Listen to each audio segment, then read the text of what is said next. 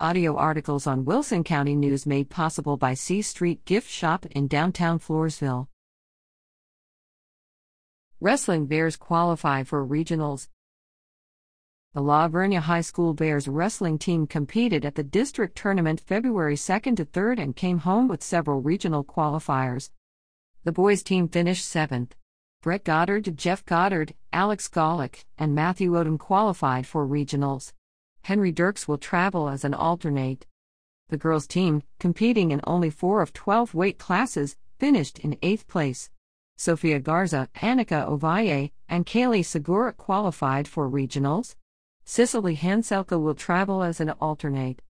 Superior performances were given by Matthew Odom as he upset the number 1 seed by a pin, and Sofia Garza for pinning her way to the finals. Congratulations, Bears! The regional tournament will be held February 9th to 10th at the Delco Activity Center in Austin.